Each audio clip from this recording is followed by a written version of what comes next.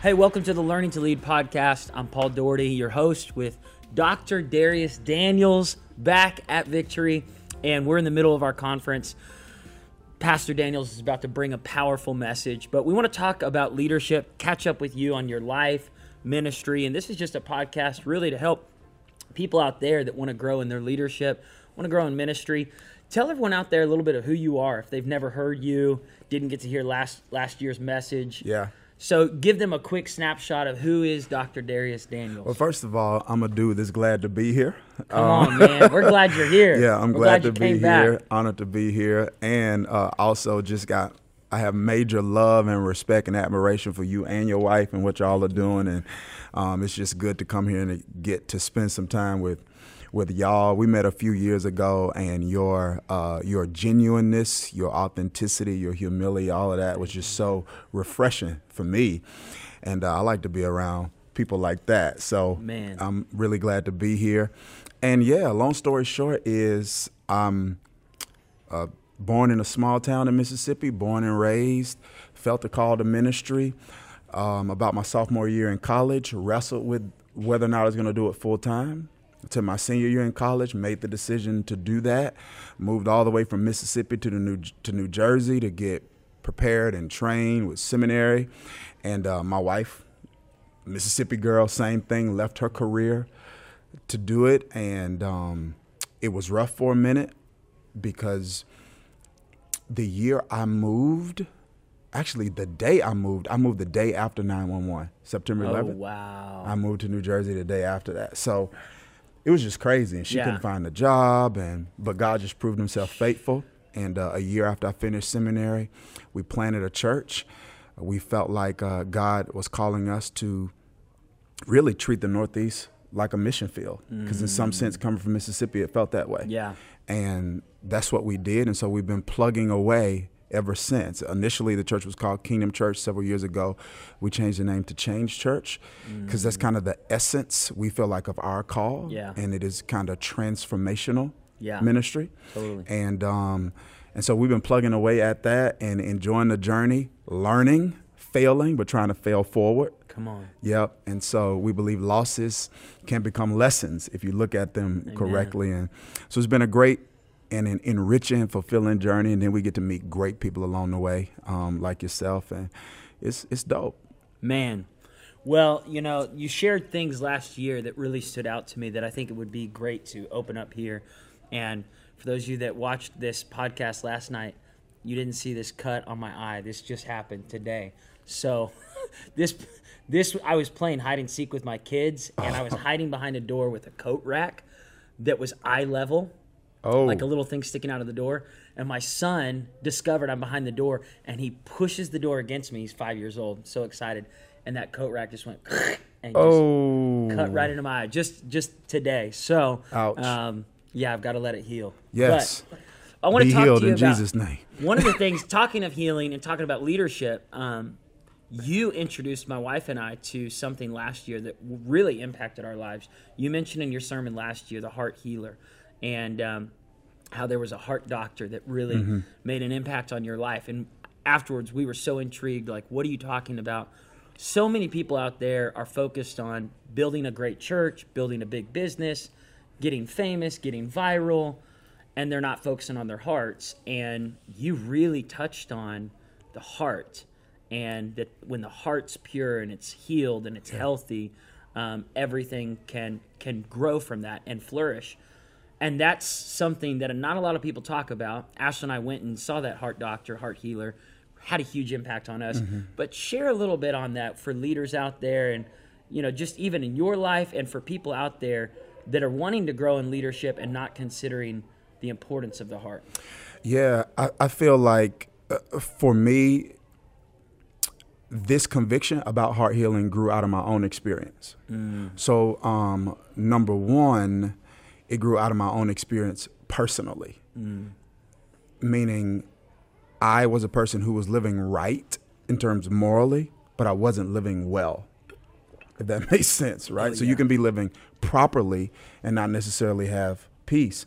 And so what I began to see is that very often people like myself who are in leadership are so focused on being the instruments of God's mission that we forget we're the objects of that mission. Yeah. That God doesn't just want to use me to transform others' life. He wants to transform mine. Yeah. And I begin to see, right, specifically for those of us who would consider ourselves continuationists or charismatic or whatever term a person would use, that we place so much emphasis on the gifts of the Spirit that we kind of miss the fruit of the Spirit. Mm-hmm. And the gifts, when I say miss, meaning we don't place that same kind of emphasis on the gifts, because on the fruit, because the gifts of the Spirit express what God is doing through you. The fruit of the Spirit shows what God's doing in you. Mm-hmm. And so I started seeing words like joy, peace, long suffering, gentleness, temperance. And I'm reading the scripture and I'm like, I don't have a lot of that.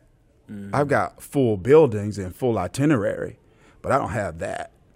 And so for me, what I began to see was the missing component to that was the transformation of the soul. Yeah. Like the transformation of the soul leads to the transformation of the life. That's personal. Then professionally, in terms of my leadership, this is what I learned. You can have all of the training, read all of the books, know everything that you need to do. But if your heart is not whole and healthy, you won't have the gumption and the gall and the audacity to pull the trigger on certain decisions that you have to make. You can know people need to be moved, but be so afraid of rejection that you don't make the move. Or you can suffer from approval addiction like Moses, which affected his leadership. So I saw personally and professionally I needed to do something. And it has really become, I think, a really key and central part of my ministry. That is probably the most, I believe, one of the most important aspects of the ministry God's given us. And that is the transformation of a person's life through the transformation of their soul. Come on, man. Something we say here at Victory is not just the name of our church. It's a life you can experience. Come on. And that's good. You know, Paul the Apostle, he said in 1 Corinthians 9, he said, I don't want to preach this message and then get to the end of my life and be guilty of not having experienced it for myself. Yeah. And so I think, when you shared it, there was something that just went off on Ashley and I, because it's the same way. Like, we're doing everything we know to do. We're doing everything right. Of course, we're works in progress, but we're not like blatantly messing up. But we just felt like our hearts were being, in many ways, there was just this tension with just being young and leading the church and the stress and the pressure of carrying this ministry in our hearts and seeing thousands of people come to Jesus and preaching and casting vision and millions of dollars coming in.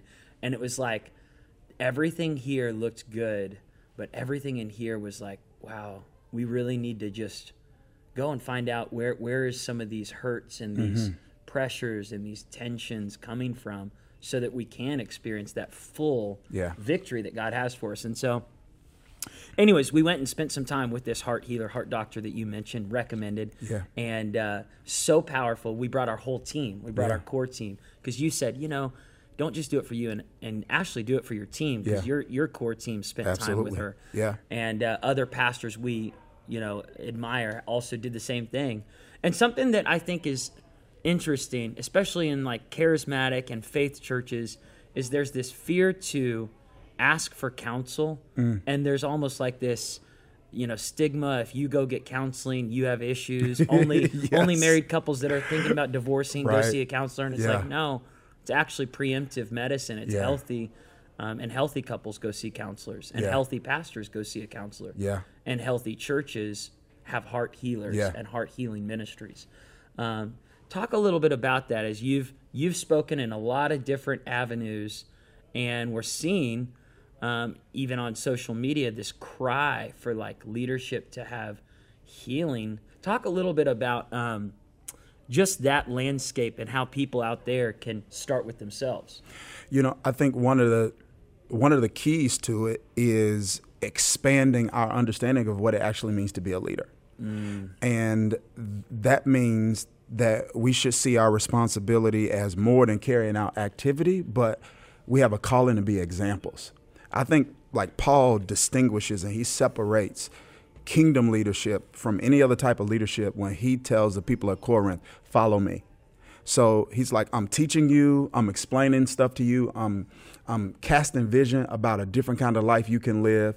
So I know you have information, but you're not really going to be able to implement this without an example. Mm-hmm. So I'm not Jesus, but I am a follower of him. Yeah. So follow me as I follow him so that you have an example. Yeah. And I feel like when leaders, when we understand that is also an important part of our leadership responsibility, that organically and automatically shifts the way we approach leadership development, and you get more than handles practically.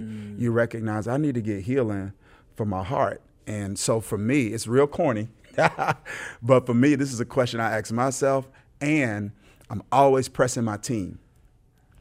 If everyone in our church was just like me, what kind of church would my church be?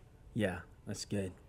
Not if everyone else was as gifted as me. No, if everyone else was just like me, treated their wife just like me, treated the poor just like me, raised their children just like me, what kind of church would our church be? And I feel like we should always be pointing people to Jesus because we aren't him.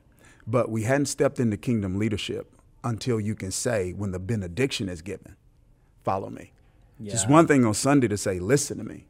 Yeah. It's another thing on Monday to say, you can follow me. So I think it starts there. So good. Well, let me ask you this, because we're seeing all kinds of stuff happen in leaders, good, bad, and ugly, and positive. You're seeing certain leaders really thrive. I think one of the things that is not talked about often is how do leaders stay refreshed? Besides, of course, like spiritual leadership, we're going to read our Bible, we're going to pray, go to church. But what are some of the practical things that you do, Darius, to just stay refreshed and mentally and emotionally and physically well? Yeah, I think for me, it starts with an attitude. I think everything starts with perspective. Like how you see a thing determines what you do. And so for me, I struggled with this for a while. I think, I'm not even going to say early on, but a significant part of my ministry, I would say something like rest is refreshing for me, right?